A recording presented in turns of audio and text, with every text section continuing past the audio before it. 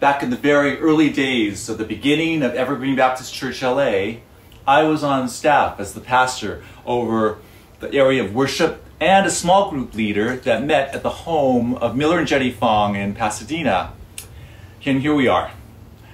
Our small motley crew that met on Thursday night was anything but small, mostly because we served and ate the best meals during our gatherings. And there was so much touching going on because, again, there were just so many people every week sitting close together, talking, laughing, and studying the Bible on occasion. The leaders of our small group also decided that there would be no limit to the size of the group and that anyone that wanted to attend were welcome with open arms. One of the women that showed up almost every week was Cindy. Cindy was a school librarian, and she was smart and kind and quiet, as librarians are prone to be. She wouldn't share much about herself when it came time for prayer. But she finally did share when she was having some stomach pain and was going to have exploratory surgical procedure to find out what was causing her discomfort.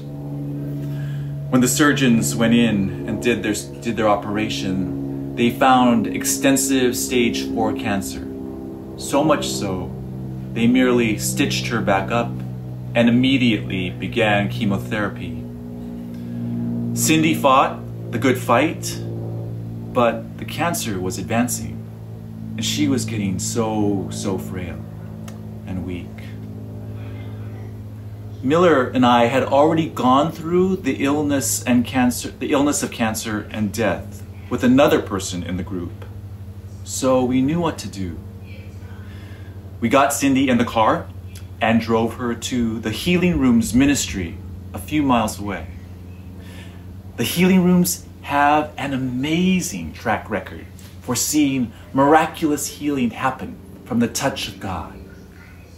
Cindy was so weak at that point, but she really wanted to go, just like the bleeding woman, desperate for any touch from God that might save her life. We got her into the room, and she sat down on a sofa between Miller and me. And people from the Healing Rooms ministry laid hands on her and started praying. It was so obvious that God was touching and loving Cindy, and she began to cry. Softly at first, but then harder with tears running down her cheeks. But then Cindy touches my hand, takes my hand, and she and everyone starts to pray for me. It was crazy and wonderful at the same time. The power of God went zipping through my body, and I could hear people praying, but I felt something happen. I felt the touch and great hugs of Jesus. Cindy's hands began to shake, and I knew she understood.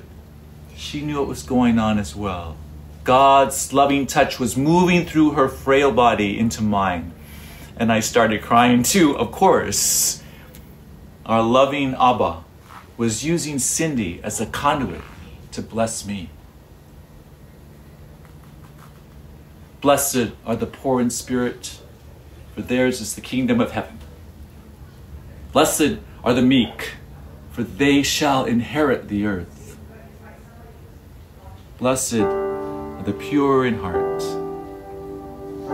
for they shall see God.